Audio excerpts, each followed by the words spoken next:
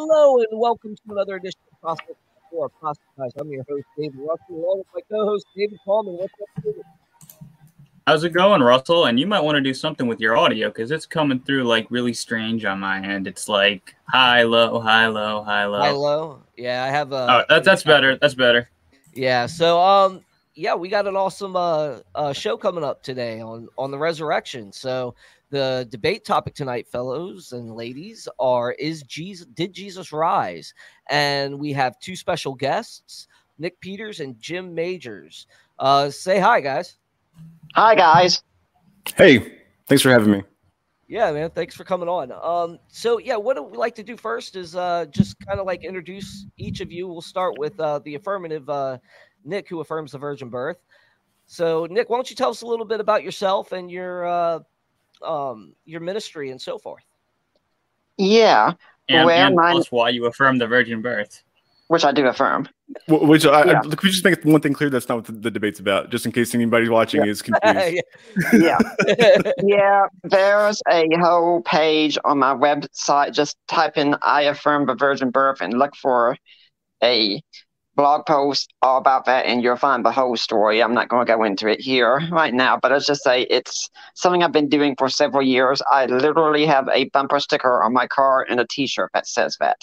And yet I only use one verse. I refute that. Just Isaiah 7:13 or 14. Right, but to tell about we're going to get into a pre-debate here, ladies and gentlemen. To talk about myself here, though, I've been doing apologetics for about 20 years or so. My ministry is called Deeper Waters. You can find me at deeperwatersapologetics.com, and I've got a Patreon set there if you want to support me. I hope someday to get back into doing my own podcast called the Deeper Waters Podcast and working on the Deeper Waters YouTube channel. And I'd also like to say something unusual about the ministry that I do, and it's directly relevant to this month. And it coincides very well if you're having Hugh Ross on later on this month, in that I am actually on the autism spectrum. I have Asperger's. And all this month, I'm planning on doing a series on my blog about what life is like being on the spectrum and being a Christian apologist there. And so that's just a unique thing that I bring to the ministry to remind people about what life is like on the spectrum and how to live. And currently right now, I live in Tennessee with my little kitty Shiro, who hopefully won't be whining too much during this debate since it's almost close to his favorite time of the evening where he eats. And I'd like to thank you all for having me on, including the open theistic Calvinistic presuppositionist who doesn't affirm the virgin birth, which I do affirm, David Paulman. I knew that was coming. Well, let's kick it over to Jim. Hey, Jim, why don't you tell us a little bit about yourself? I mean, this is the first time you've been on our show, and tell us a little bit about what's going on in your life and what you do. Well, my name is Jim Majors. Wait, am I muted? No, you're good. No. Oh, okay. My name is Jim Majors. I am an atheist. However, I was a Christian for the majority of my life, for the better part of 30 years. I have a Master of Theology and New Testament Studies, and I'm currently a PhD candidate in Hebrew Bible or Old Testament Studies. And my focus is on Danielic literature. My dissertation that I'm currently doing revisions on, it's ultimate, just pretty much finished, just doing some final editing, final revisions, is over the methodology behind the selection of the early chapters of the Book of Daniel and the later second century reason for editing and redacting those books and writing the last chapters. Yeah, that's interesting, man. That's really interesting. Well, we're glad to have both of you guys on. And well, as you guys know, this is Easter, so this is the time of year where the resurrection is kind of the main theme, and it should be the theme for Christians all year round. But we have a special format tonight. We're going to go more the formal format. So we're going to take a 10 to 12 minute openings. And the reason we're not like too strict on that is because it's good to just give it a little bit of time to finish up your last closing thoughts and so forth. So 10 to 12-minute opening statements, then 5 to 6 minute rebuttals, 30-minute cross-examination, and then 5-minute closings. So we'll start the timer. We're going to go with Nick, who is the affirmative, and he will go first, and then Jim will follow up. And then when we jump into the 30 minutes, guys, I'm going to let you guys, I'm going to appoint Nick to go first to do the opening question, and then I'm going to let you guys take it from there. You guys can question each other and, discuss it like that or divide it up. It's your conversation. I want you guys to be the ones that are making this debate happen. We're not going to be over here throwing hammers at you and trying to, over moderate. So are you saying that for 30 minutes each, right? Yeah. Okay, so is it just 30 minutes in which one person is in charge of the conversation ultimately? No, you guys can bounce back and forth and just have a discussion for the 30 minutes. Or you can so it's not going to be an hour of cross-examinations. It's going to be half an hour. 30, it's going to be 30 Oh, minutes. so okay. Is it more of a discussion or cross-examination? Because cross-examination is usually one person asks a question and it has to be ultimately or directly addressed. Yeah, and this is the thing is, like, I was going to let you guys decide that because it's your conversation. You guys are going to know which way you want to take it.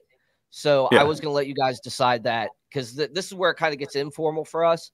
Gotcha. For the most part, because nobody really kind of sticks to those 15 minutes. One guy speaks, and then 15 minutes the other guy speaks. Yeah. They end up blending together anyway. So. Nick, I think we go with the discussion route. That's easier to do. All right. Okay. I was gonna suggest we go 15-15, questioning each other, but allowing space for open discussion. Because I mean that's really all I would. Okay. Odds are we'll just wing it and see what happens when we get there. Yeah, if one person is like asking all the questions or dominating the conversation, then I'm sure that won't happen. But if something like that's happening, then we'll just jump in and change it up. Okay. I figured it was be Paulman who was dominating, but okay. Right on. All right. Well, Nick, we'll let you go first. I'll get the timer ready. And take it away. I'll start it when you say your first word. Your first word. Jesus is quite likely the most revolutionary figure in history.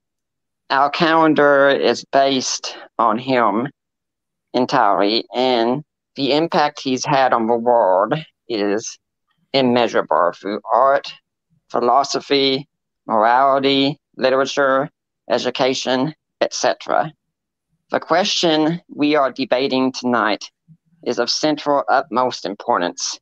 It is a question that determines so much of reality. Did Jesus rise from the dead? If he did, then Christian claims of him being Yahweh's agent of rule need to be taken extremely seriously.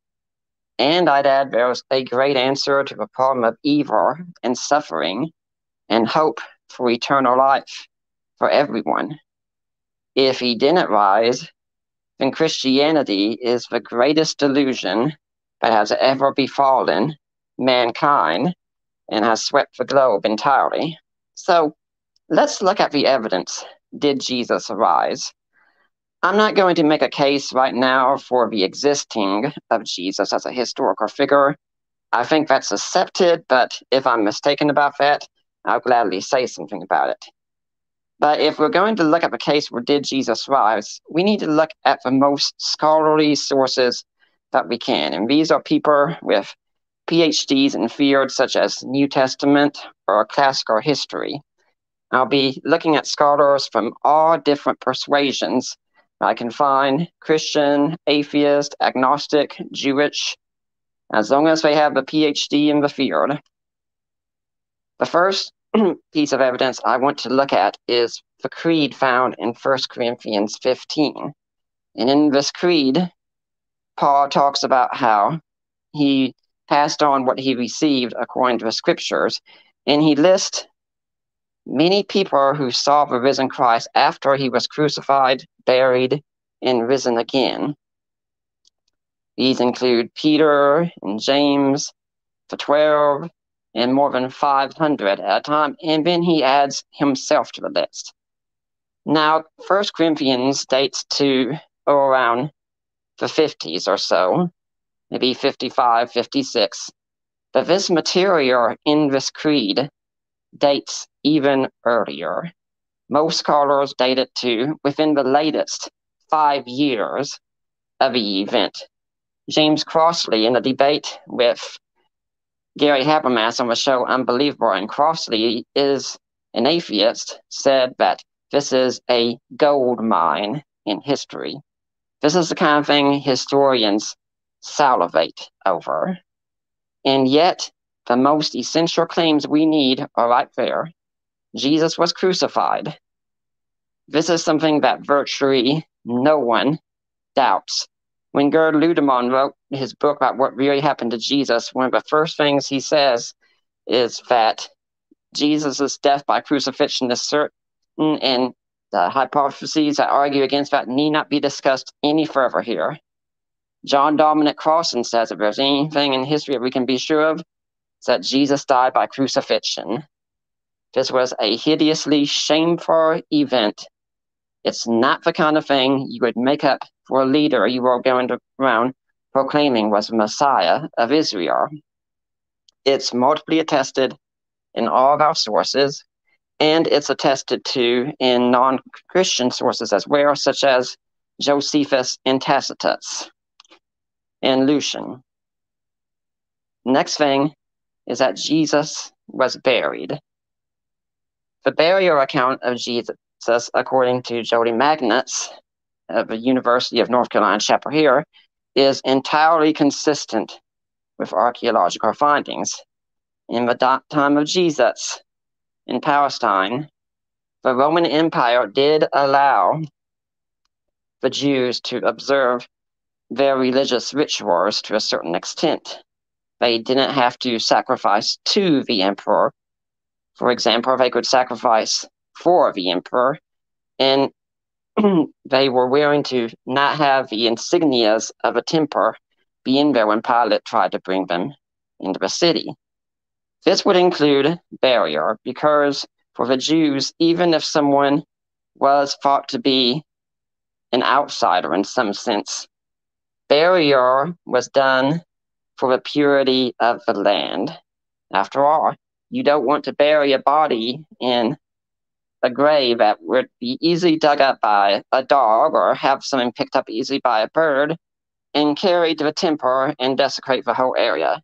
This was done for the purity of the land. Again, the Gospels agree Jesus was buried, and Paul agrees that Jesus was buried. This is entirely consistent with what we find in Jewish literature about burial practices in Palestine. And it's not contested by anyone in church history for the first few centuries at least. The next point is that there was an empty tomb left behind.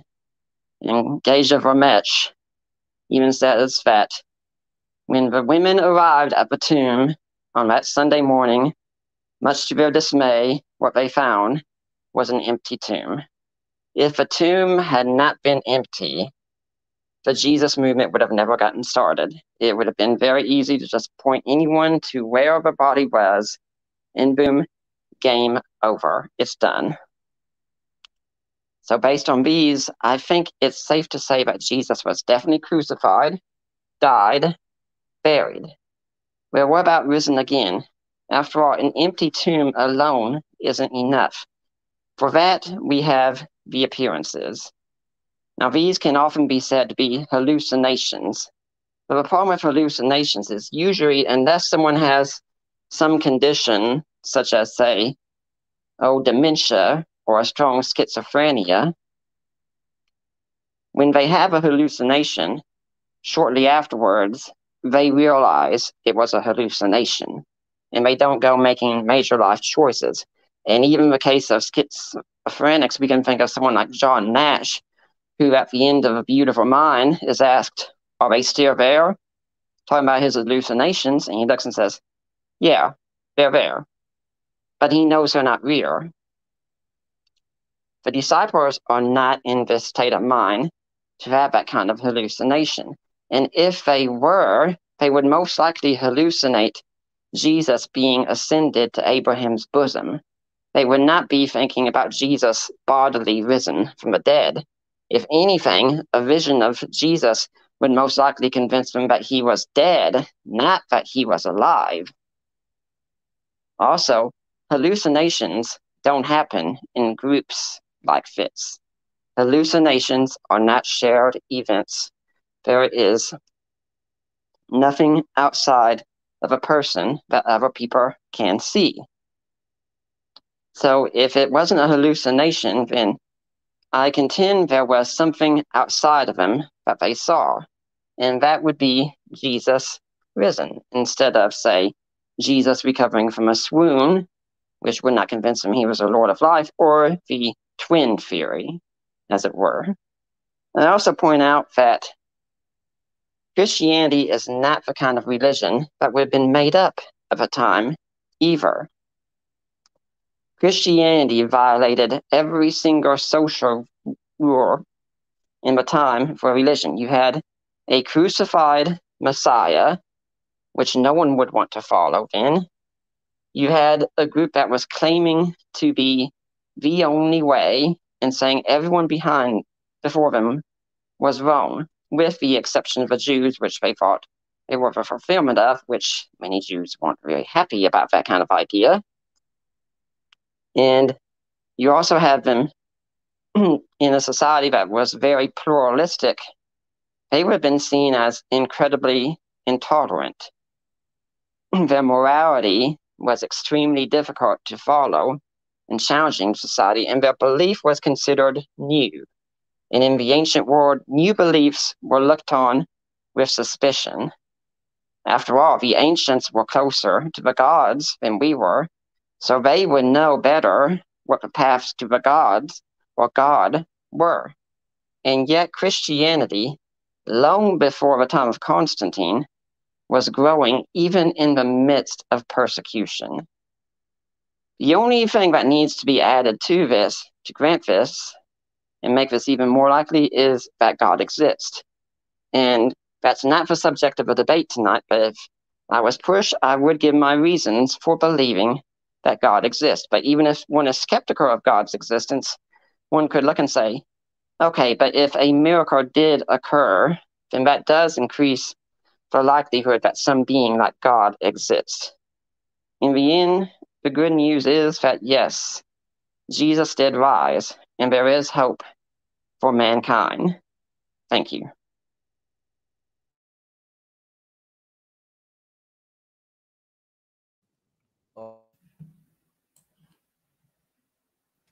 Thanks for your opening, Nick.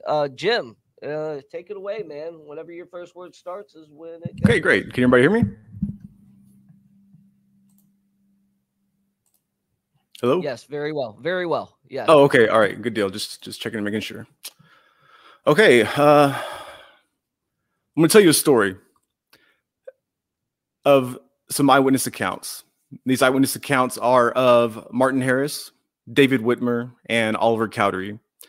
They're from 1829, and they claim that in 1823, 6 years earlier, an angel descended from heaven and laid out the golden plates for Joseph Smith.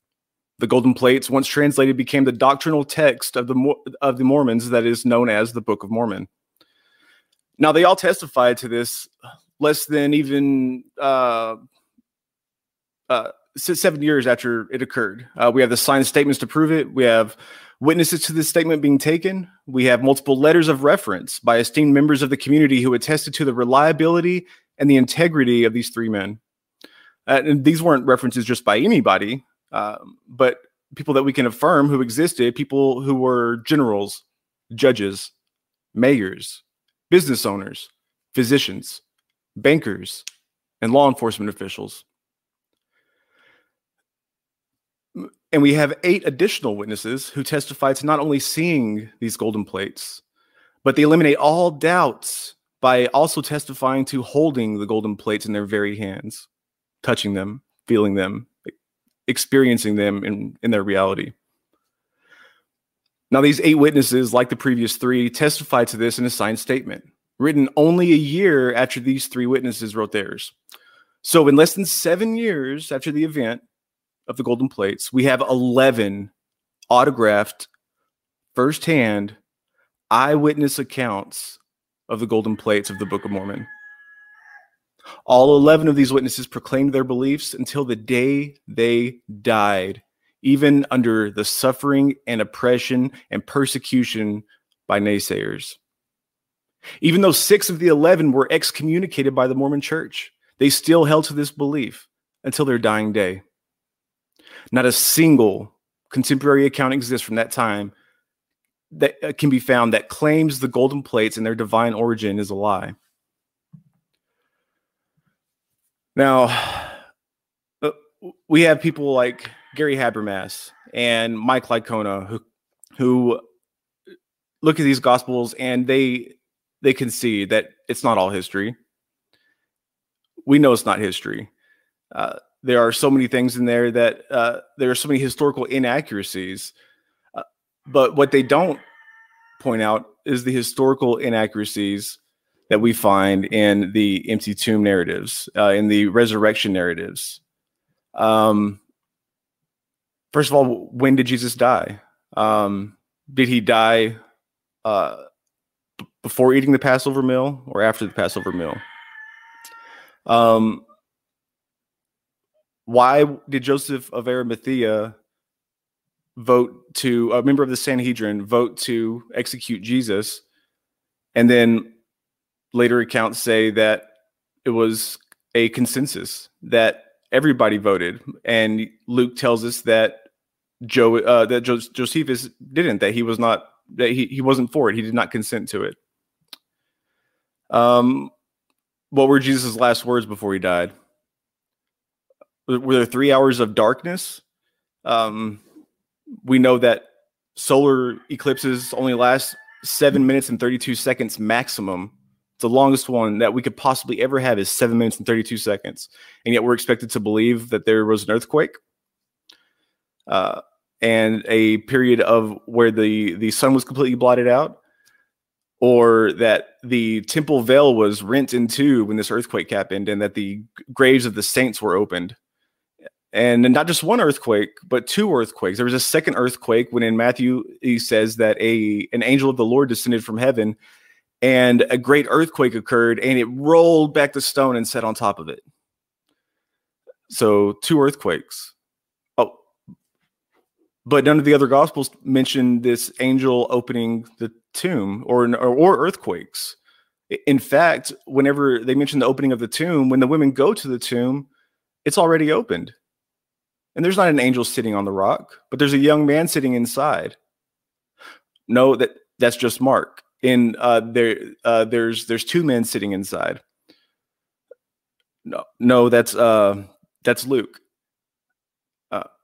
No, there are 2 men who stand suddenly beside her. That's Luke. The 2 angels sitting inside is in John, and it's only the second time when Mary comes back to the tomb. Did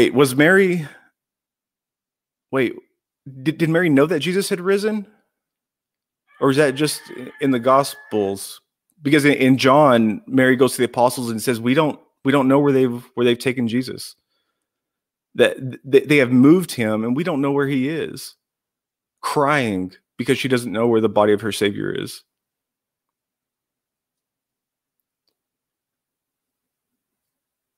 What are we to make of this? Are we to make of this that, there's just 4 different eyewitness accounts and we should expect these small discrepancies? No, certainly not.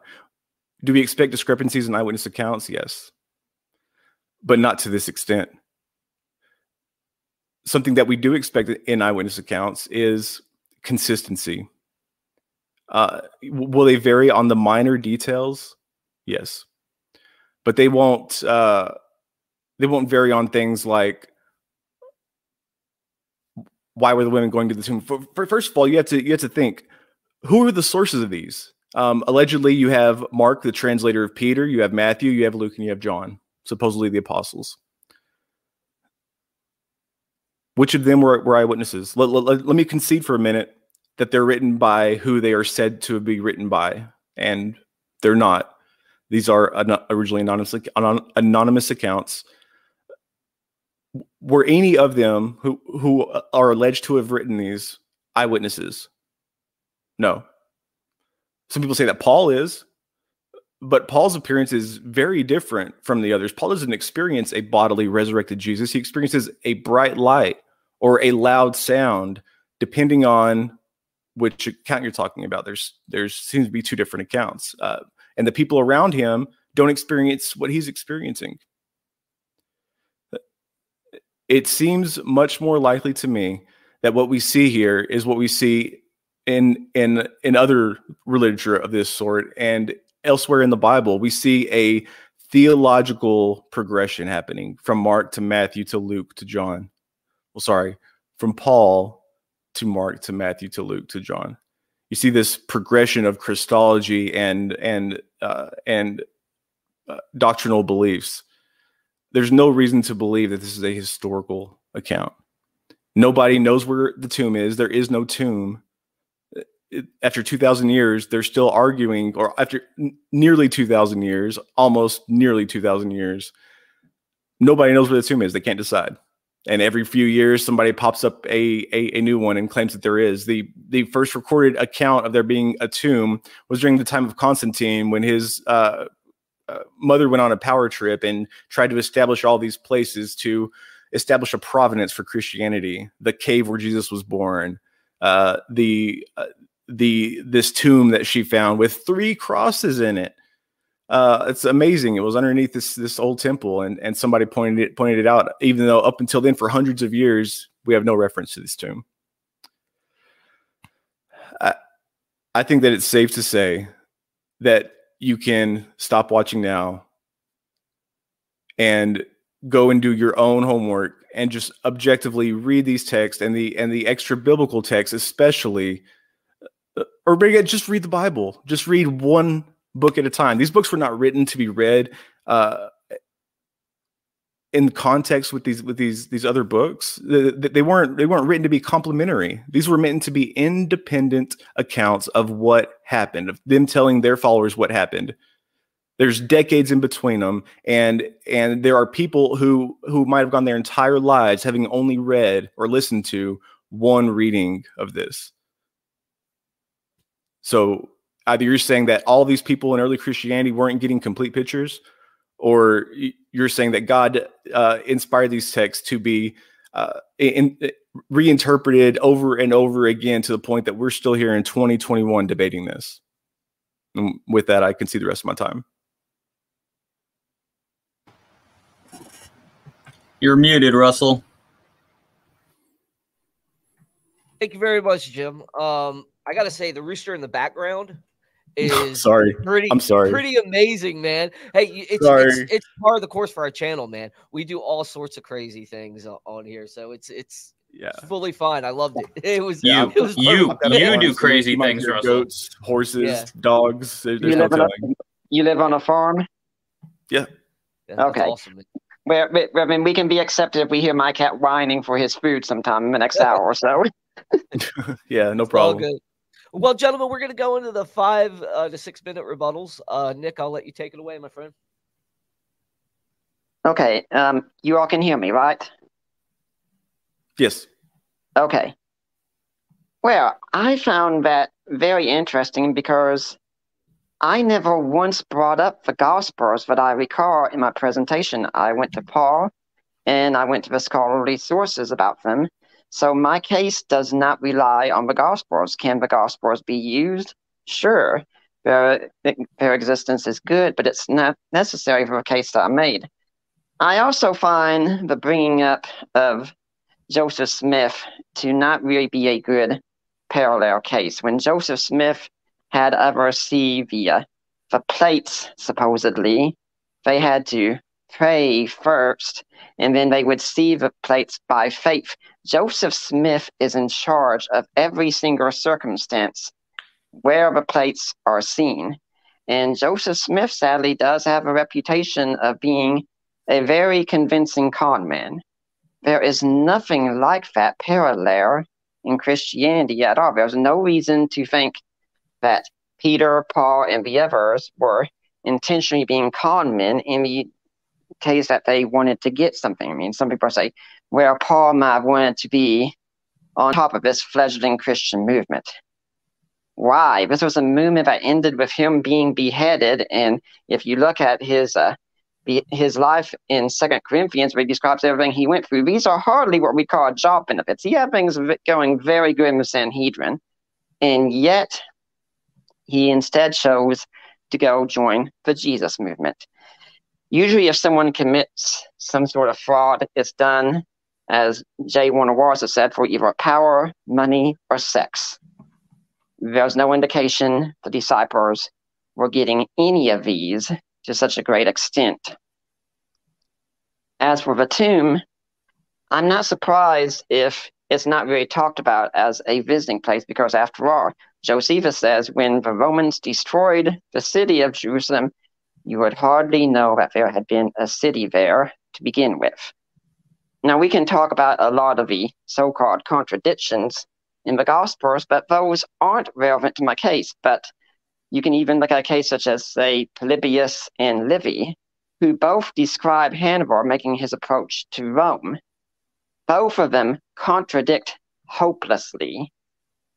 No one doubts that this happened. We can dispute, geez, what day of the week was Jesus crucified on? That's a good discussion to have. That doesn't mean he wasn't crucified.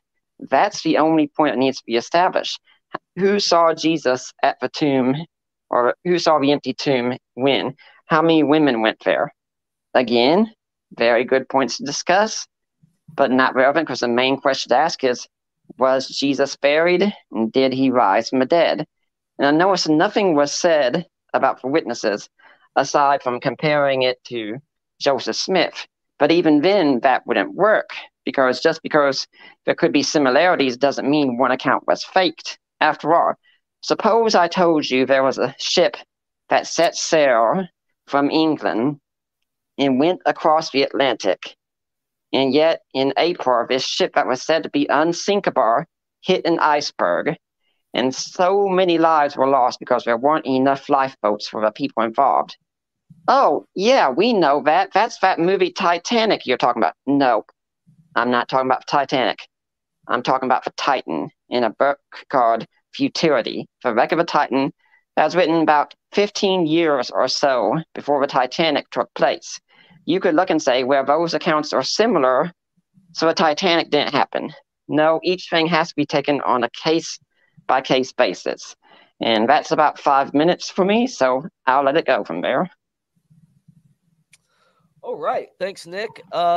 Jim, you're up, my friend. Okay. I'm unmuted, right? Yeah, you're good. Okay. I just want to start off by saying that there's a very good reason why I didn't mention any of those things, is because my opening statement wasn't a rebuttal to your opening statement. But let's see. As my rebuttal to you, see, your case talks about the creed and how it listed many people. Yes, there is an early creed. I agree to everything you said about the dating, everything like that. Don't disagree with you anywhere there, except for the fact that some scholars, they vary on whether they include things like the 500 or James. James is not attested to as being appeared to anywhere in the Gospels. Your argument very much depends on the Gospels, because without the Gospels, you wouldn't have these extra biblical references to them, because they are not referencing just any event. They're referencing the Gospels. Let's see, the 500. There's no reference to the 500 anywhere. There's no reference to even a place or circumstance where Jesus could have appeared to possibly 500.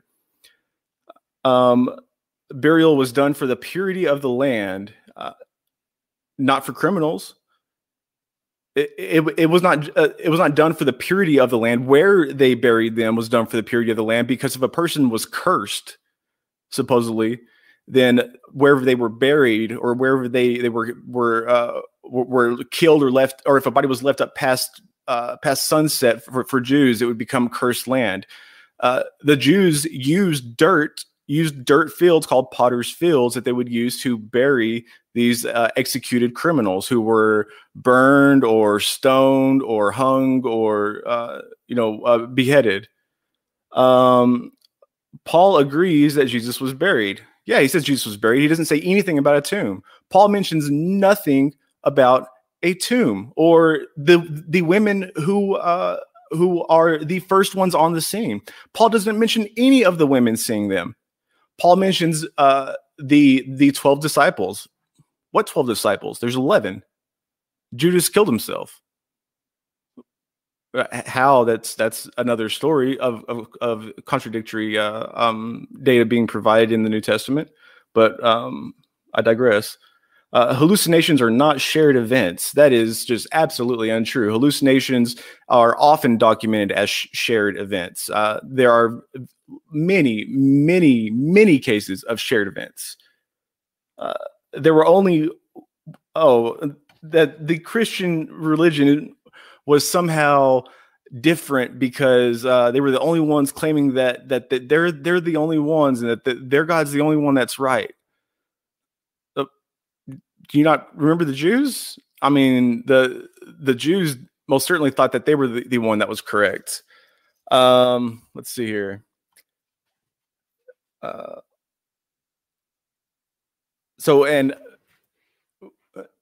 mean, it's I didn't hear any of my opening statement being addressed except for the golden plates and saying that you found something wrong with that because it doesn't. Let's see, because that Joseph Smith is in charge of circumstance and is a very good con man. There's no parallel here.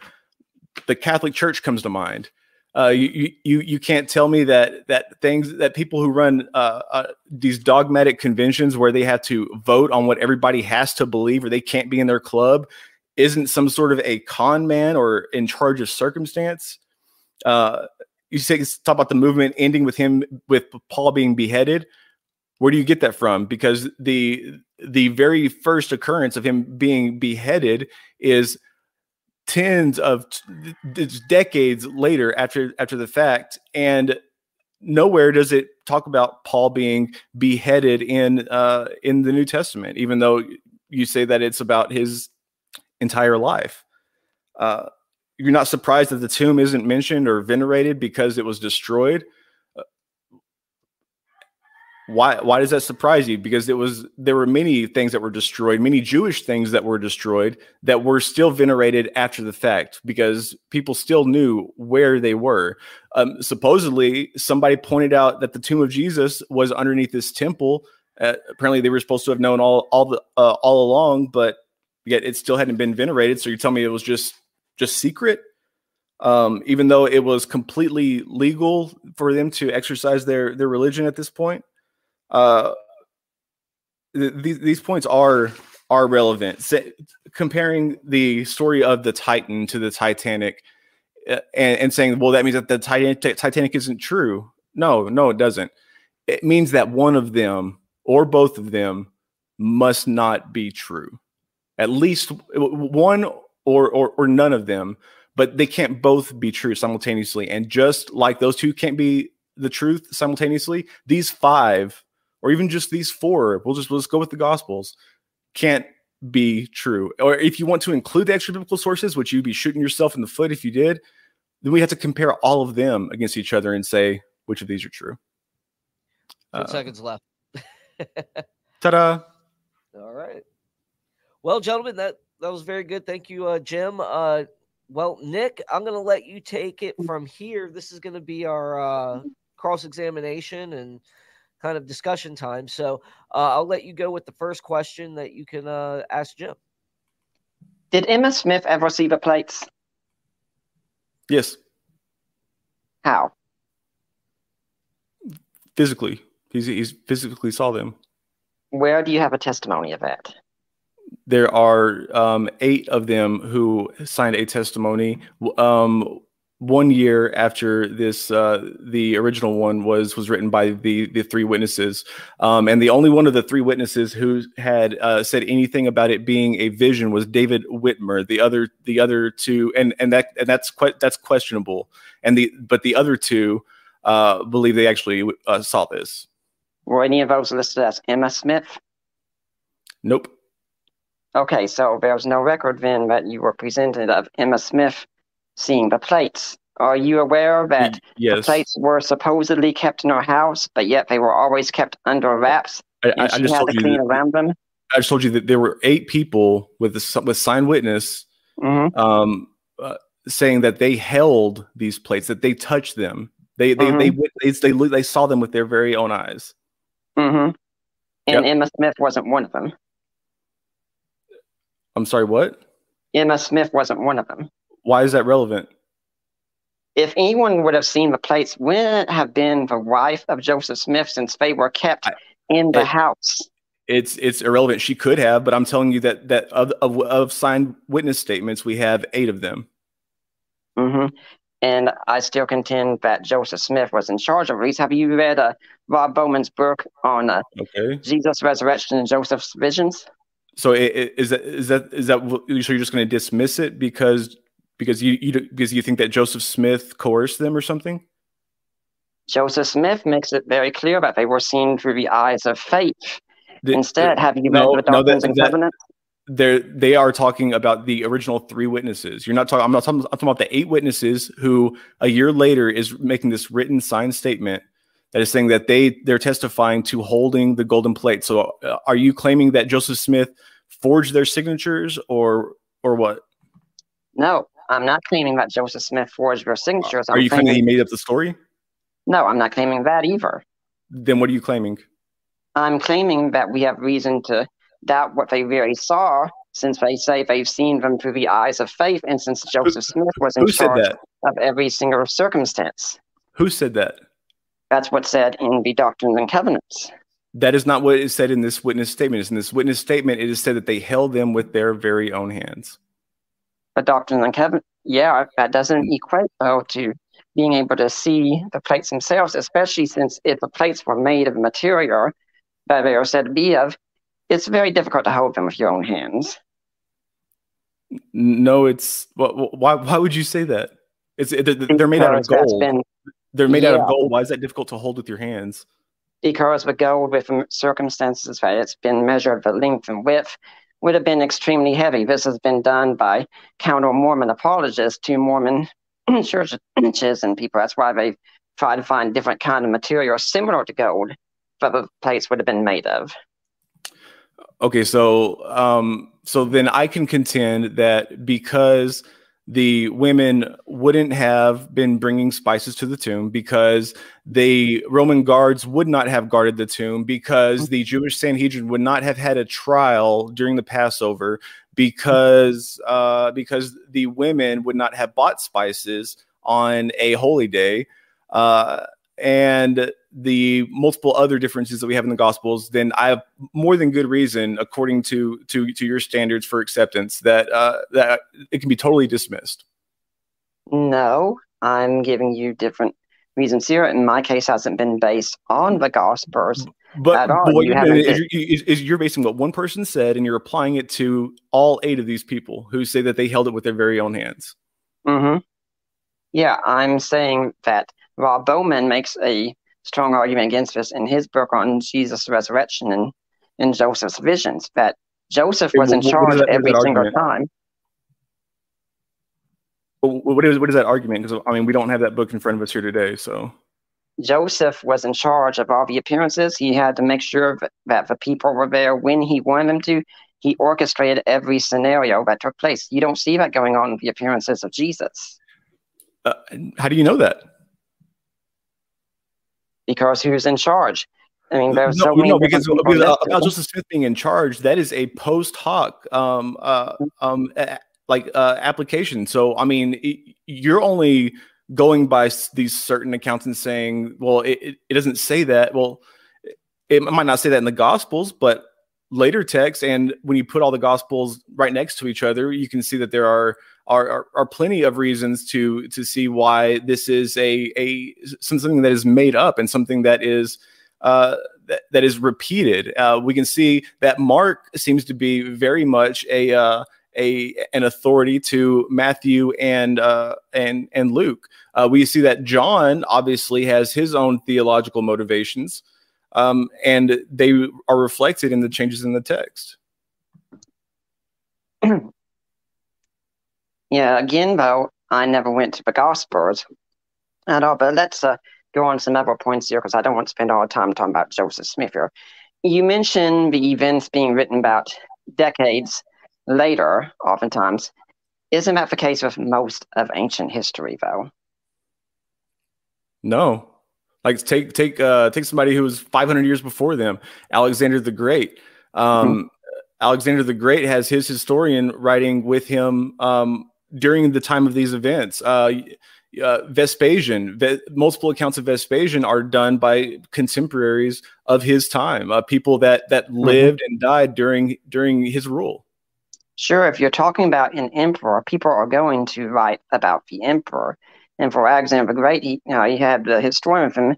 Our writings about him, with our sources, don't come until centuries later. But if we take someone like, say, Plutarch, who wrote several lives, those lives are written decades, if not centuries, after the events as well. And they're also highly mythologized.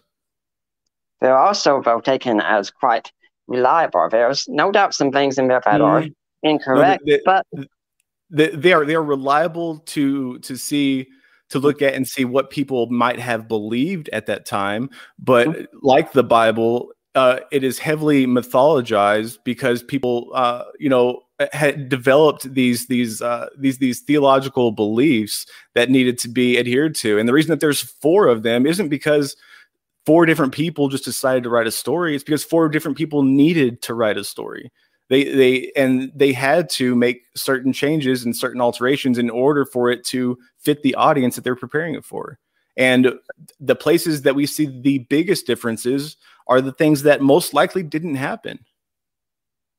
I'm curious how one would know why they wrote things like that, like some sort of psychological examination of it.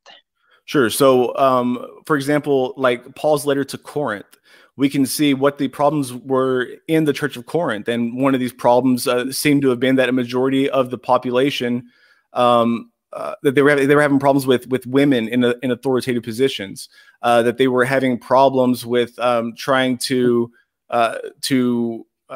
rectify the resurrection and what that meant for them in terms of Second Temple Judaic eschatological beliefs.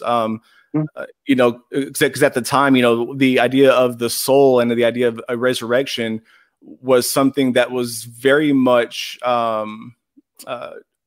dual there, even in the Jewish population, because in Second Temple Judaism is whenever we see a resurrection of the body. That's what some people start to believe in, which is what Jesus believed in, Jesus' followers.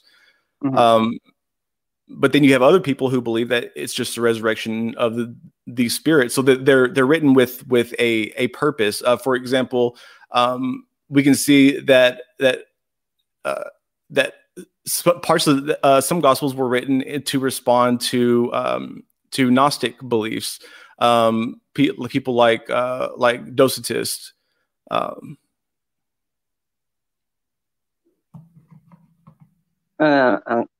Are you finished with that thought? Yeah. Okay, it sounded like you might have been wanting to say more. I want to make sure first. Well, I realized that I'd probably been talking long enough. Yeah. Okay, I still didn't see how we can get the whole psychological things, but I'm also curious about the whole thing. It doesn't have anything to do with psychology necessarily, but with theology. Mm-hmm. Well, I find it interesting that you say it was done because there's, for instance, these problems at Corinth, but when we look at the Gospels, you don't see any of these kinds of questions being addressed, and language in the Gospels, such as Jesus being the Son of Man, doesn't really show up too often in the epistles. Well, right, because that wasn't a term that really went over well, because you had, like I said, two different beliefs about you had this dualism developed during Second Temple Judaism, and part of that dualism was the interpretation of the Son of Man from being a human figure to actually being some sort of a divine being. Okay, by my reckoning, I've probably only got about 3 minutes left of questioning, and then I think I'll turn it over to you. So I'd like to talk about Visa. Hallucinations. Okay. Could you give another example of a mass hallucination? I mean, I don't know any like dates or anything like that I can like provide for you. I mean, just real quick though, I can pull it up right here on psychology. I just typed it in. Let's see, references. Okay. Mass hallucination is a phenomenon in which a large group of people, usually in physical proximity to each other, all experience the same hallucination simultaneously. Mass hallucination is a common explanation for mass UFO sightings, appearances of the Virgin Mary, and other paranormal phenomenon.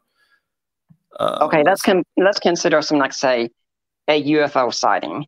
Could it be established that there was absolutely nothing there that no one saw? Can that be established? No, you can't really prove a negative. Okay, well, I think you can. But supposing a bunch of people do see something, that's not the same thing as a mass hallucination. If there's a weather balloon passing overhead, this is purely hypothetical, and a bunch of my neighbors see it and they think they're seeing a UFO, that's not a hallucination, is it? How would you prove that they didn't see anything? Well, if you wanted to check and see if there was a weather balloon, you could look and see if there was something flying overhead at the time. You could check with weather sources or military equipment, anything like that. You might not be able to prove it, but the point is, you're trying to say it was a hallucination. But if there really was, we can go to history. We can go to historians. We can say, was there ever an occurrence where the Temple Veil was rent in two? So we'd go to the Jewish sources. Nothing about it. We would say, was there an earthquake or two earthquakes days apart? Nothing about it. Would we see anything about somebody being said to have risen from the dead? The only thing we have from it is Christian interpolations in very other scant evidence. Those wouldn't be hallucinations, though. If because you don't have mass people coming and saying, "Hey, we saw the temple there split in two," or something like that. I'm saying if it's a hallucination, there can be no external reference. That's what I'm saying, is that there is no external reference to Jesus appearing to the 500 or to Jesus rising from the dead. No, what you're saying is that when these 500 had this claim to see something, there was nothing external to them that they saw, and it'd be very interesting to hear how you establish that. There is no 500 making the claim. There's Paul making the claim that 500 people are making a claim. Do you think he's lying? Yes. You don't? Why? Why would I? Why do you think he's telling the truth? Because there's a great network of communication going on between the churches, and Paul's reputation is on the line, and if he lies about something like that, his reputation is shot, and there'll be no reason to take it as scripture anymore at all. Okay, how would people in Corinth verify what was going on in Galilee or Jerusalem? They go there and they'd ask around. They find out who these witnesses were. Travel was very easily done in the world at the time. No, not from Corinth to Jerusalem. It wasn't. That's a ship ride. Yeah, and it was still very doable. It was doable, yes, but very few people would have undertaken that. Very few people would have even made the journey there and back without either dying or getting misplaced. Very few people would have come back with the story. So a very small percentage of a small percentage might have been able to do it. That you're totally just presupposing that, because the only reference that we have to the 500 isn't anywhere but Paul. So we don't have anything from any of these churches that you're claiming is saying 500. We don't have anything from anybody, even the people who would probably be the eyewitnesses. Guys, really good discussion here. Nick, I'll give you a response, but then I want to flip it over to Jim and start letting him throw some stuff at you. Yeah, well, with the whole thing about very few people would make it, that's all we need to be to make it. The church would not have to send everyone to the church. They'd say, okay, we're going to take these people that we trust and we're going to have them go and ask. And we know there was communication going on between Paul and the church, because he'd say, well, in response to the questions that you asked, and about how he sent various letters to them dealing with the problems they had, communication was going on. There was a network of exchange going back and forth. And Josephus at times would appear to public knowledge as well. The only argument we have here against the 500 is pretty much arguments from silence, which I don't really find convincing. Yeah, I agree. There was communication going on, but no communication of the 500. Which is just begging the question, I think. All right, Jim, over to you. Okay, let's see. Why did the women visit the tomb? Because they were women who were mourning Jesus' death and wanted to go and do what they could, even if they didn't think they could get to do anything. They wanted to go anyway. What do you mean by do what they could? They wanted to be able to at least offer spices or embalm the body or do something of that sort if they could. They wanted to mourn. Mourning was extremely important to the Jews. Yeah. Are you aware that the mourning process does not involve the application of the spices? The spices were done as a funerary preparation, not for a theological purpose, but in order to keep the body from stinking while they were preparing and bringing the body to the burial place.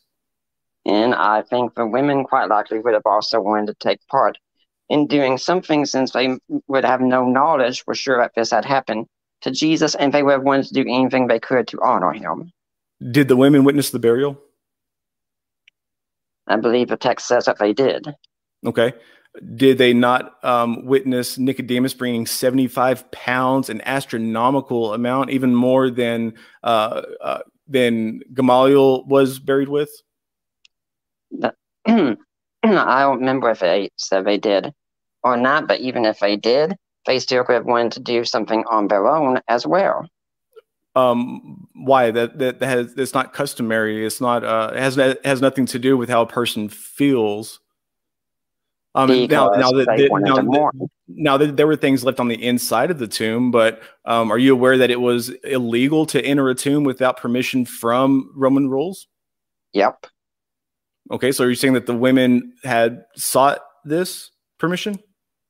The women would have had no delusions, I think, of being able to overpower Roman guards if they were there and break into a tomb or push a stone away. I don't expect women greatly mourning someone they love to necessarily be thinking in the most rational ways at the time. None of us do that when we're grieving a loved one. I think they went and they were saying, well, maybe we can get in. We'll find out if they'll let us in just to put spices on him.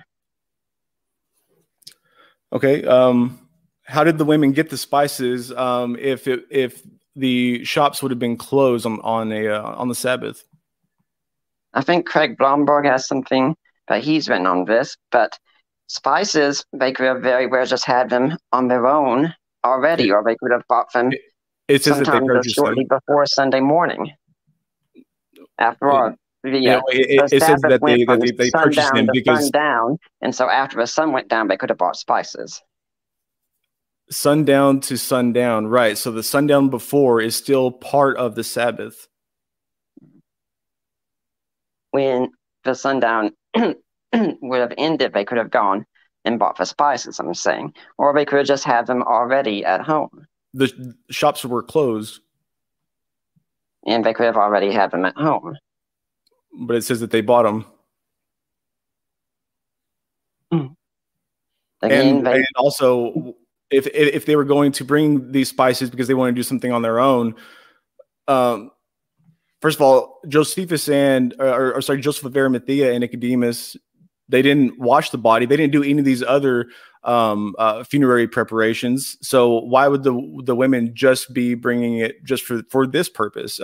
And why do only some of the Gospels say that they're bringing the spices and the other ones just say that they're going to visit the tomb, which is problematic in itself because the visitation of the tomb as a time of mourning didn't happen, I mean, for at least 7 days after it, because the family would be mourning in their own homes. They wouldn't leave their homes.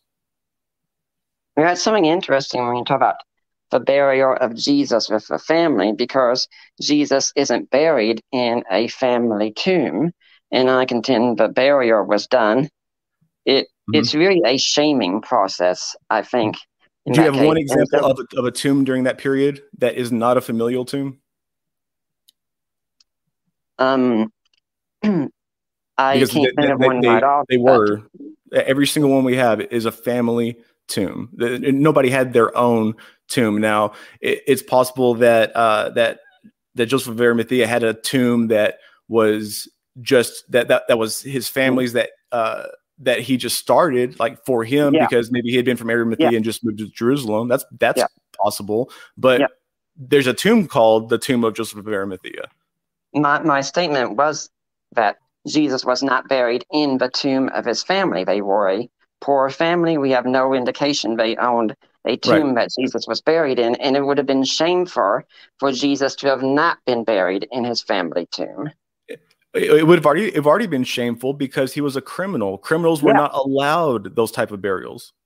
Well, we also do have, I believe his name was Johann, who was found buried in a tomb with the nail in his foot. No, he wasn't found buried. He was found in an ossuary box. So an ossuary box was a place where a year later the family would come back and retrieve their family's bones, wash it with wine, and place them in these boxes. So it's possible that they knew where in the potter's field that their criminal son or father was buried, and that they came later and retrieved the bones. But they would not have been placed in the he would not have been put in the tomb at the original point, and then come back and put it in an ossuary box and put it in the same tomb. That wouldn't have happened.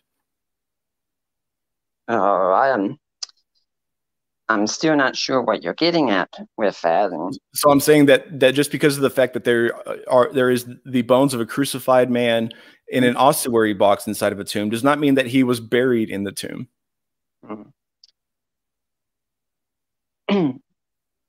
Yeah, I do think it would be probably pretty difficult to go and locate a body a year later after that, but that.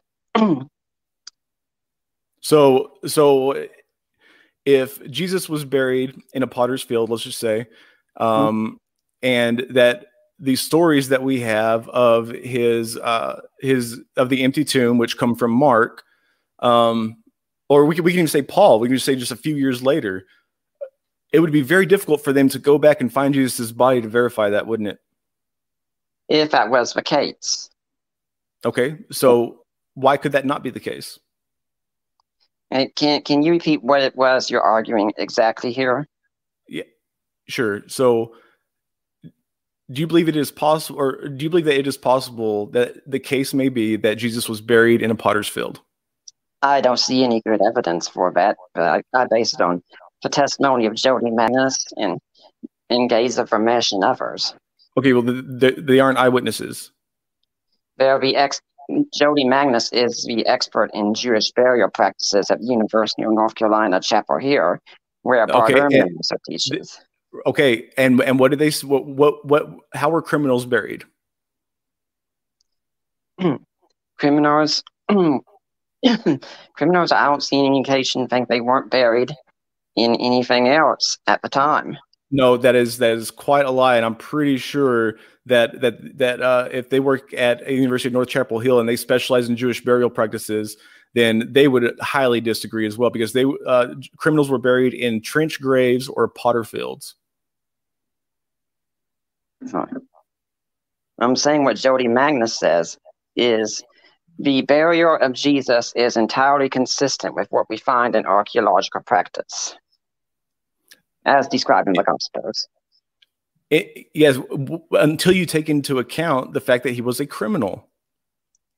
Do you think that she doesn't know that Jesus was crucified as a criminal?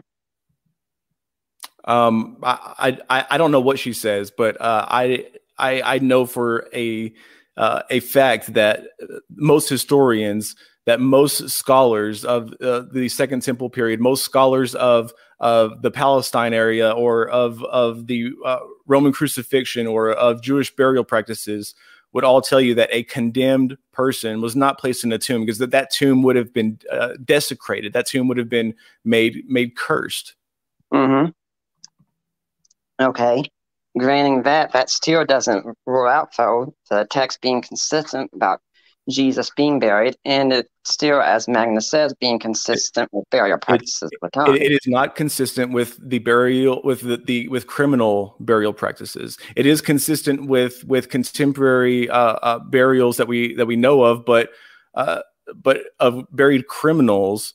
Every single historical text that we have, every single reference that we can find to burials or burial practices, show us that if a person was a criminal and they were executed, then it is very, very few and far between that they were given a decent burial, especially, and a poor person like Jesus being given a burial by the person who condemned him. I mean, you think that makes sense? Well, Jesus wasn't buried by the person who condemned him, as if there was only one person who did it. There was a ruling He was body. one of many. He was one of many. But he had to have a vote.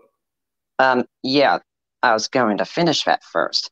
There was a ruling body, the Sanhedrin, that Joseph of Arimathea was a part of. Do we have any indication that Joseph of Arimathea would have voted yes, condemn him? We don't. And yet, yes, we do. We do. It says that they voted unanimously, and not just Joseph of Arimathea, but you also have the issue when you bring John into the mix. You have the issue of Nicodemus, because Nicodemus wasn't just a member of the Sanhedrin; he was the ruling highest priest in the Sanhedrin.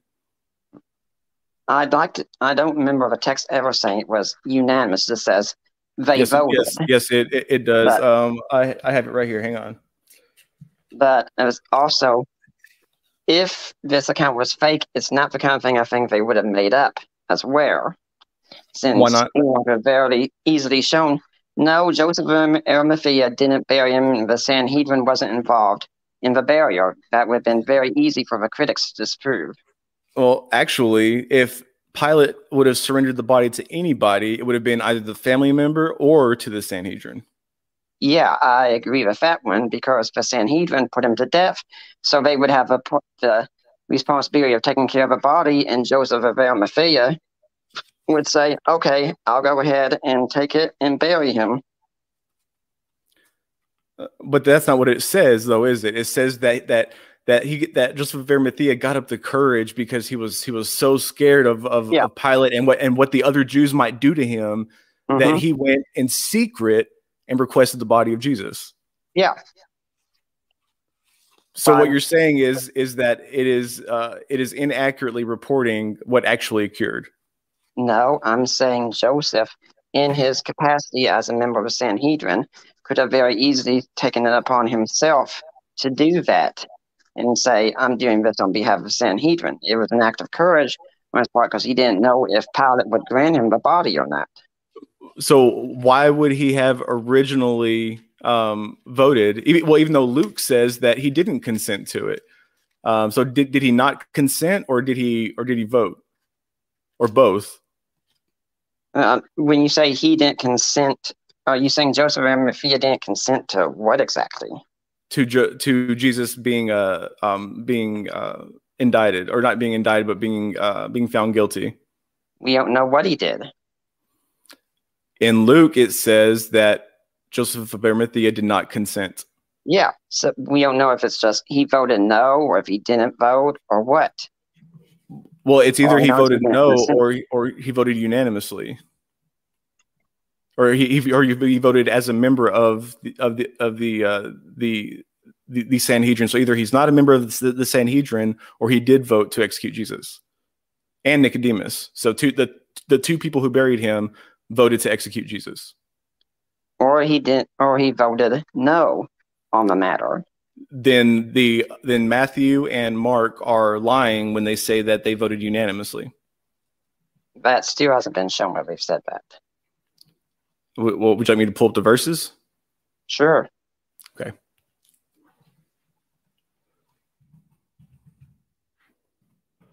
Let's see.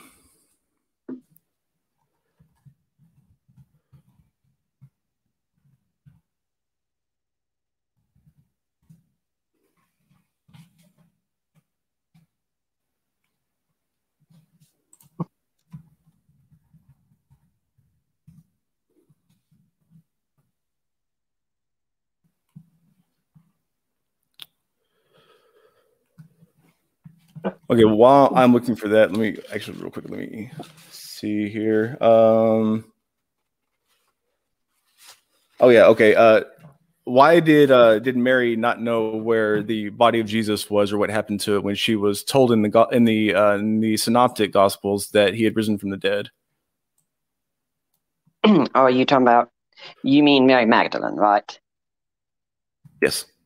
Okay, and I'm taking you're talking about when she goes to John and in the Gospel of John says we don't know where they were, where he is, right?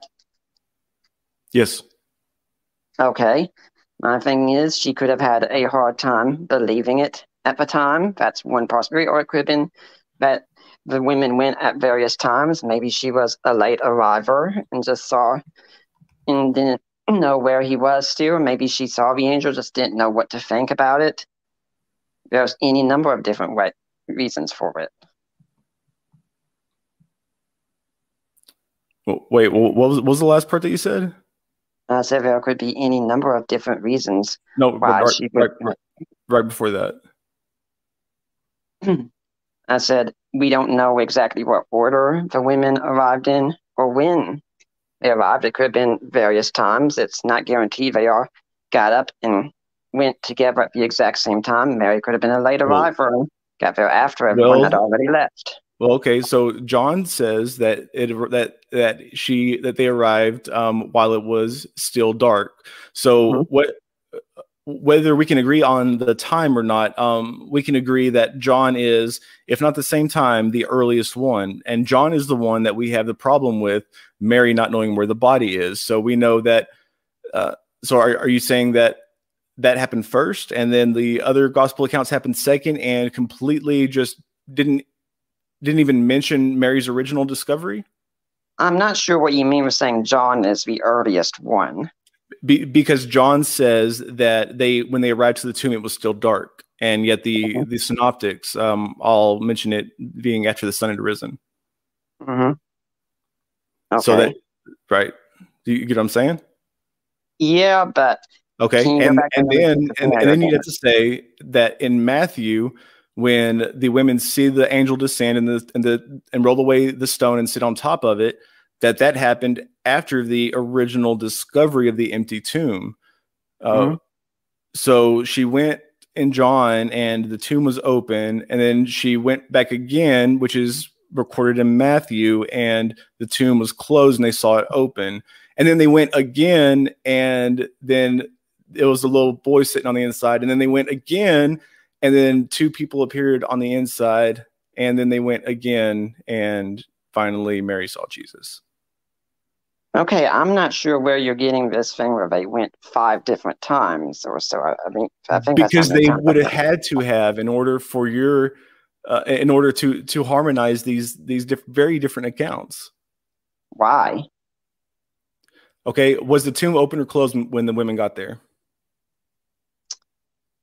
I honestly don't would have to say I'd want to look at it a bit more to be sure. I haven't worked out a harmonization of the accounts. In Mark, Luke, and John, it was already open.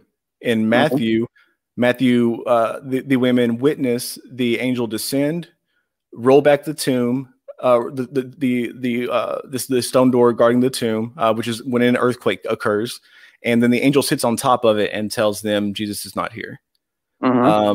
In Mark, they arrive, the tomb's already open, and there's a young man sitting on the inside who tells them that. In Luke, they see the tomb already open, stone already rolled away. They go into the tomb to investigate, and all of a sudden, poof, 2 men appear next to them, and they say, Jesus is not here, blah, blah, blah. And in John, when Mary goes there, well, it's got to be Mary and some other woman, at least one other woman, because it says we later. Yeah. She says she doesn't see any angel. No angel tells her anything. She runs and tells the apostles that somebody's taken the body of Jesus. Mm-hmm. So how do you harmonize those? How can you determine which of those is the Titan and which of those is the Titanic? If any of them are the Titanic.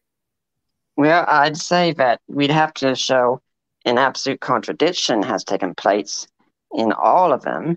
And okay, even if there were, again, I'm not sure, but either way, even if there is a contradiction, that doesn't rule out the main emphasis of the accounts. Like I use the example of Polybius and Livy on Hannibal going to Rome. Those two contradict. No one doubts Hannibal was going to Rome. Maybe not one small contradiction, but the discovery of the empty tomb is the evidence for the resurrection, because there is no account of the actual resurrection itself. So we have to depend on these accounts of the empty tomb. Yeah, right, guys, the discovery. Jump in real quick. Nick, I'll let you finish responding to that, but we're going to jump into closings here because half hour goes by quick. Yeah.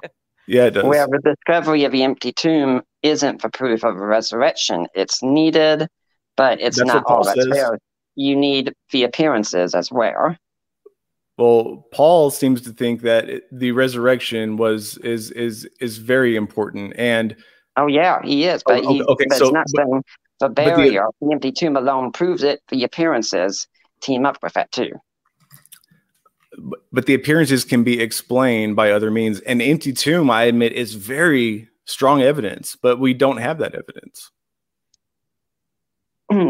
I think we do have that evidence. I think that the Gospels might differ on some details, but they all agree the tomb is empty, and no one really disputes this for at least the first 3 centuries or so of Christianity.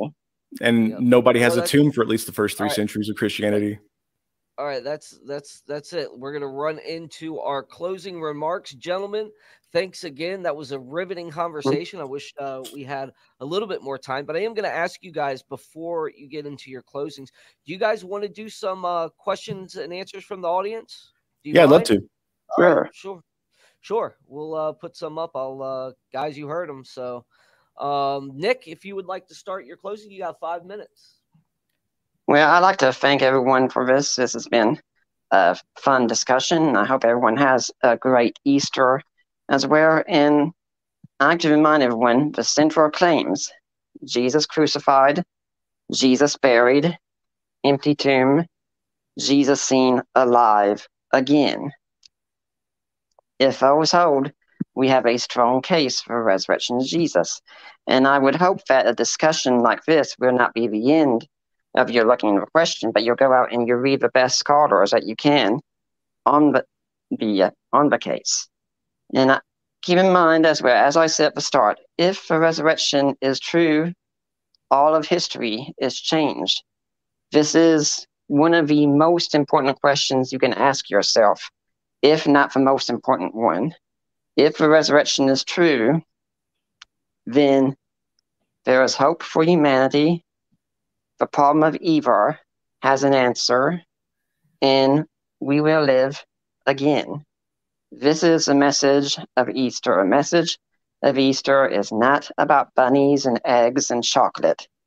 It's about life, about God overcoming evil, Him coming into the world in the person of Jesus, and overcoming the problem of sin and evil and bringing forgiveness. And that'll be my closing. All right, Jim, you're up, man. 5 minutes. Okay. Guys, I really don't know what to say. I would repeat what Mr. Peters just said in regards to going out and finding it yourself. Go out without presuppositions. Don't go out trying to reaffirm what you already believe. Go out with the courage to stand with your convictions in your back pocket, knowing that you don't need them because they should be able to stand on their own. Because if they're true, then you should be that confident. And if your convictions are not true, then you should want to believe what is true. As somebody who spent almost 30 years as a Christian, it's scary.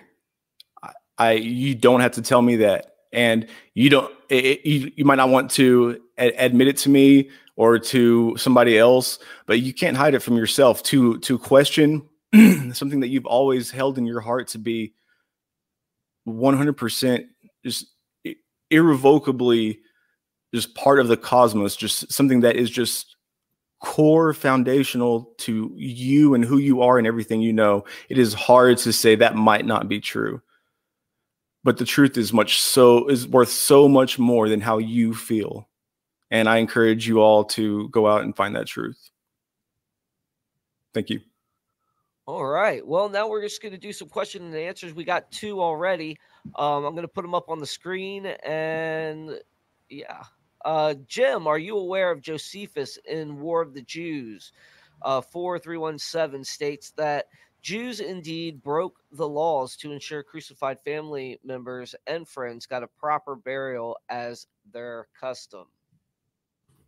Okay. I mean, and that's not that's fine. But then you have in the gospel that shows that it wasn't something that was done necessarily in secret or in private. You have somebody who, like in Matthew, for example, you have them going to Pilate and asking for guards to go and guard and seal this tomb. And when they would seal this tomb, it was only the Romans, because they were the ruling authority, who could seal this tomb. And they'd have probably as many as 10 centurions, just 10 strong Roman guards taken off of their normal duty and being placed to guard this tomb. Why in the hell would Pilate do that? It does not make sense. All right, Nick, do you want to respond to that at all? Yeah, that would be done to prevent mourning taking place publicly at the tomb, because this was seen as a crucified figure and they did not want the family to come and mourn, which is something interesting because Jesus' family is apparently nowhere near the tomb when Jesus is buried. I think that the guards were put there not to prevent the capture of the body so much, but to prevent people coming by who would mourn Jesus. That sounds like an argument from silence. No, it's just the way that the practices were done back then to avoid mourning. Well, why would they be wanting to prevent mourning?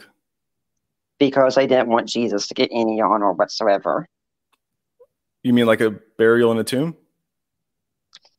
That would be done, as was said in Josephus, for the protection of the land. For the protection of the land. So if they were worried about the protection of the land, they would have put them where they put other cursed individuals, right?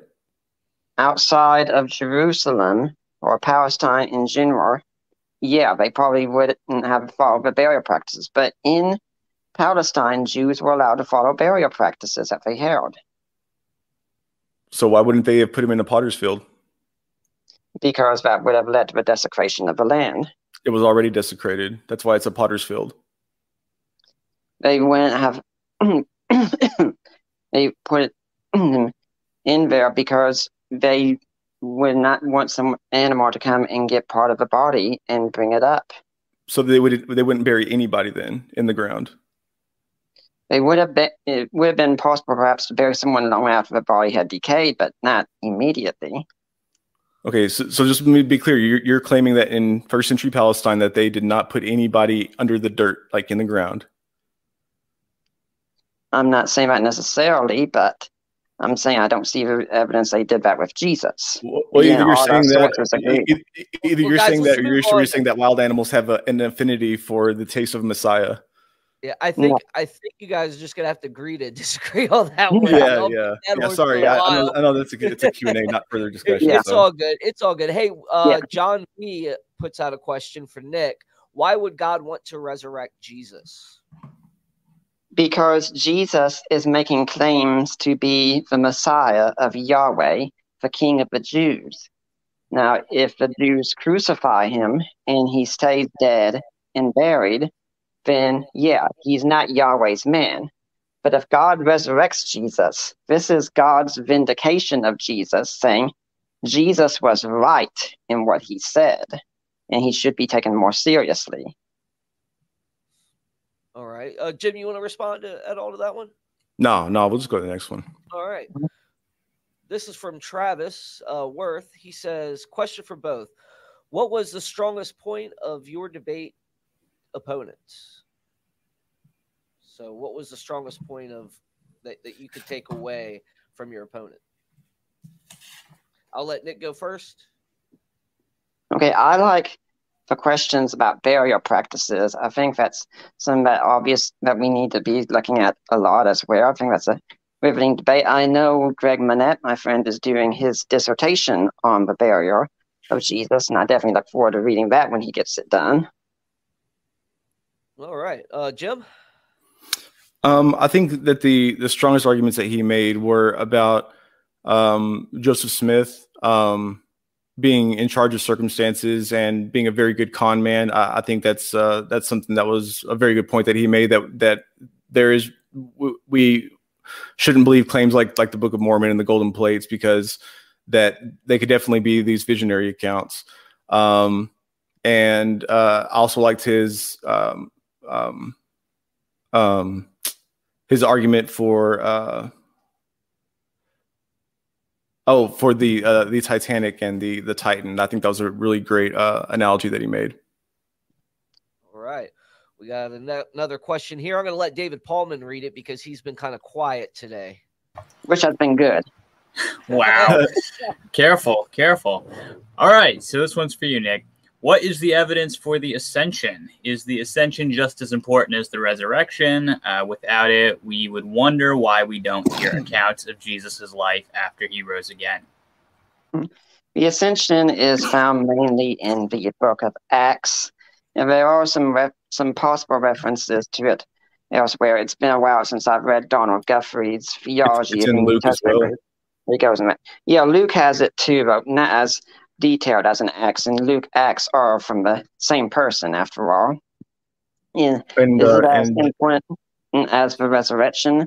Well, I think you could hypothetically say there could be a scenario where Jesus raises from the dead and sticks around on earth the whole time, possibly, and we'd still be forgiven and all that stuff. But it is something important because for my view on end times and eschatology, it means Jesus is right now sitting at the right hand of the Father. With my eschatology, I don't wait for a time in the future when Jesus will be king over the earth. Jesus is already king over the earth. May I respond to that quickly? Yeah, absolutely. Yeah. So it's mentioned in some other places. It's mentioned in Luke, and it talks, and it says that Jesus led his disciples out to Bethany, and then told them to stay in Jerusalem until the coming of the Spirit. So when they get the Holy Ghost at Pentecost, so 50 days later. And in Matthew, there's no ascension. But in John, there's another. What was it in? Oh shoot.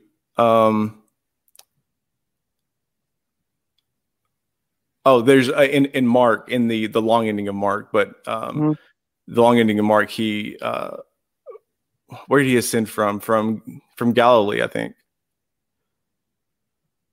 Yeah, I'm not completely sure. Yeah, I don't usually, when I'm doing my Bible reading, I don't usually go with the long ending of Mark. It's like many of us, I don't think it had that.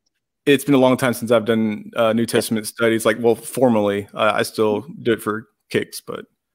All right, so this random guy from Faith Because of Reason asks Nick a question. Why do you affirm the virgin birth? Okay, the reason that I affirm the virgin birth, which I do affirm, is largely because I believe in the resurrection of Jesus, and I believe that's entirely consistent with him having a great entry into the world, a unique entry.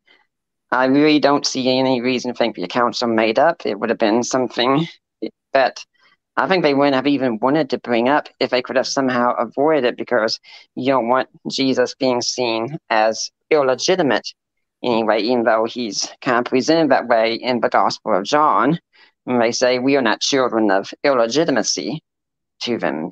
I am reading a book by a feminist scholar right now arguing for this, and I do plan in response. I have plans for a future ebook on the virgin birth, which I do affirm if anyone's interested.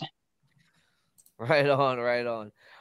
Since that was kind of a question for Nick, I'm just going to move on to the next because we have only 2 more questions left for Nick, and then I'm going to close us out. But real quick, Nick, David, go ahead. Why would the women wait 3 days to perform their spice ritual? Surely a body would have been far into decomposition by then. Okay. I'm glad you read that because I'm looking at this on my phone screen. I thought it said space ritual for a while. I was like, what the heck is a space ritual? Okay. It wouldn't have been 3 days. This was a Jewish idiom at the time. When you say 3 days and 3 nights, it would include any part of a day being there. So you would go from Friday evening to Sunday morning. And no, the body would not have been too far into decomposition at the time. I live here in the Knoxville area. We have a place here called the Body Farm. I've never been there. I have no wish to be there. Cool. But you know about it? Yeah. They use it to test the effects of decomposing bodies on the environment, and they use pigs and other stuff. Yeah. So you can go down and test bodies. 3 days would not have been too long into decomposition. Obviously, they couldn't go on the Sabbath because he didn't do it on Sabbath. So they went the very next day that was available for them to go. Yeah, I agree. If they were to go, it would have had to have been that same night, or it would have had to have been on Sunday morning after the Jewish Sabbath would have ended on the rising of the sun Sunday. Mm-hmm. All right, last question for Nick. Do we know about the prior reputation of Peter or Paul to discard that they were common as Joseph Smith was? Con men. Yeah. Okay. What we know about Peter basically is he was a fisherman. I don't know all fishermen are con men. I don't know about fishermen being involved in con schemes, and I don't know why Peter would make up such a claim as this that would not get him any points whatsoever the people of his day and left him open to persecution. Paul goes out right and says, hey, I was a persecutor of a church, and the way he talks about himself, for it's in glowing terms. This is especially so in Philippians 3, where he says, but all this stuff I had before Jesus, I count as one of my favorite words in the New Testament, skubalon. Rubbish is how it's translated. I've heard it could actually be translated as a word I'm not going to say on the air here because I don't speak that way, but that's how extreme it was. And if this is the case, we could say Paul wasn't gaining anything evil. Now, Joseph Smith, he was definitely gaining a lot of things. He had a lot of power. He was getting plenty of sex. He had money. And if you want to see any better, read a book, I think the author is Richard Bushman, Rough Stone Rolling, a biography of Joseph Smith. It's about 800 pages. Good light reading for you.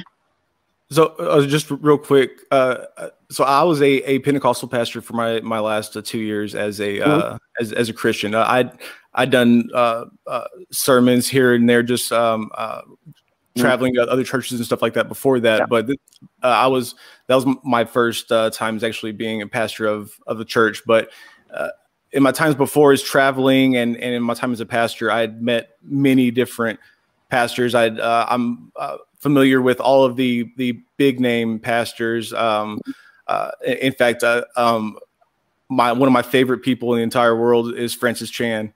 And every single one that I can think of just right now off the top of my head, every single one used to be a sinner. They talk about how their drug use, about their mental issues, about their prison time, about their being an atheist and things like that. So I think it's very very reaffirming and very, very convincing for people who have either once lived a non-Christian lifestyle or are currently living a non-Christian lifestyle. Like, that gives them the idea of looking at them, kind of saying, "Wow, like I can be that if I just change too. If I just accept Jesus in my heart, I can be like him. I can overcome my stuff too." I think it's very powerful. Yeah, but the thing I'd make with contrast, though, is if you read Paul's testimony in Philippians 3, it's hardly where I was a sinner living in sin constantly and sleeping with every woman that came my way. Now, Paul's life in Philippians 3 looks pretty darn good, especially to a Jewish audience. I mean, it says, yeah, it's all great stuff. Rubbish apart from Jesus. Absolute rubbish. Right. So he was a Pharisee. As a Pharisee, he probably believed in a bodily resurrection. I believe that the church in Corinth very likely was had the early understanding of a spiritual resurrection. I know that like you have like some of the other Gnostic sects of early Christianity that believed in a spiritual resurrection, and I think that's probably what he was referring to. Yeah, you know what, guys? I think life sucked back then myself because they didn't have air conditioning. Yeah, I do got one. Yeah, I do got one more. That's no lie. Or right? Wi-Fi. Or Wi-Fi. Jim, I like this. Is one more question. Here's for you. Yeah. Considering the disciples went from nobodies to religious leaders, how likely it is that it was a conspiracy? Well, if you start a business and you wind up as a CEO, is that a conspiracy? All right. Yeah, I think that answers it. Nick, do you have anything to add on that one? No, I don't. I mean, I like that. I don't think Jim is saying that these people were going out and setting a known ruse to try and trick the world. I think that's very likely the case with Joseph Smith, but I don't think that's the case of the disciples. Yeah, I think that there was a core group who really believed this. Now, whether they believed it because they were convinced by somebody else, or whether they believed this because it was them themselves who experienced it, whatever it was, they had a true belief. Awesome. Well, guys, thank you very much for coming on the show tonight. I do want to give you one last chance to plug your shows and your channels. So I'll start with Jim this time since I gave Nick the floor last time. So awesome. Well, thank you everybody who showed up this live and is chatting in the live chat. I'm sorry I couldn't keep up with that. We were having a pretty good conversation. Want to thank Nick so much for debating me, and I wanted to thank Proselytize or Apostatize for hosting this. My YouTube is youtube.com/Jim Majors. You can follow me on Twitter as well at the Jim Majors. I'm on Facebook, Jim Majors, although I'm not on Facebook. But other than that, yeah. Thanks again, guys. Yeah, thanks so much, man. Nick? Well, I'd like to thank Jim for this debate as well. I'd like to thank David Russer for his part in hosting, and David Paulman, the open theistic Calvinistic presuppositionist who doesn't affirm the virgin birth, which I do affirm as well. And you can find me at deeperwatersapologetics.com, and I hope to see you there. And I also add in, like I said at the beginning, please remember as well that this is Autism Awareness Month, and I hope we can all definitely agree, be aware of the autistic people in your lives. Amen. Yeah, absolutely. Again, guys, this is Proselytize or Apostatize. David, you got any last words here? No, just show up for my debate in a couple weeks here with a presuppositionalist, so I can prove Nick wrong once and for all that I don't like presuppositional apologetics. He's a very good actor on that end. Good man. Next week, guys, we also have a conversation on divine hiddenness. Don't miss that. That would be fun. But other than that, everybody have a great Easter. We hope you enjoyed the talk. Again, this is Russell Paulman. We are out.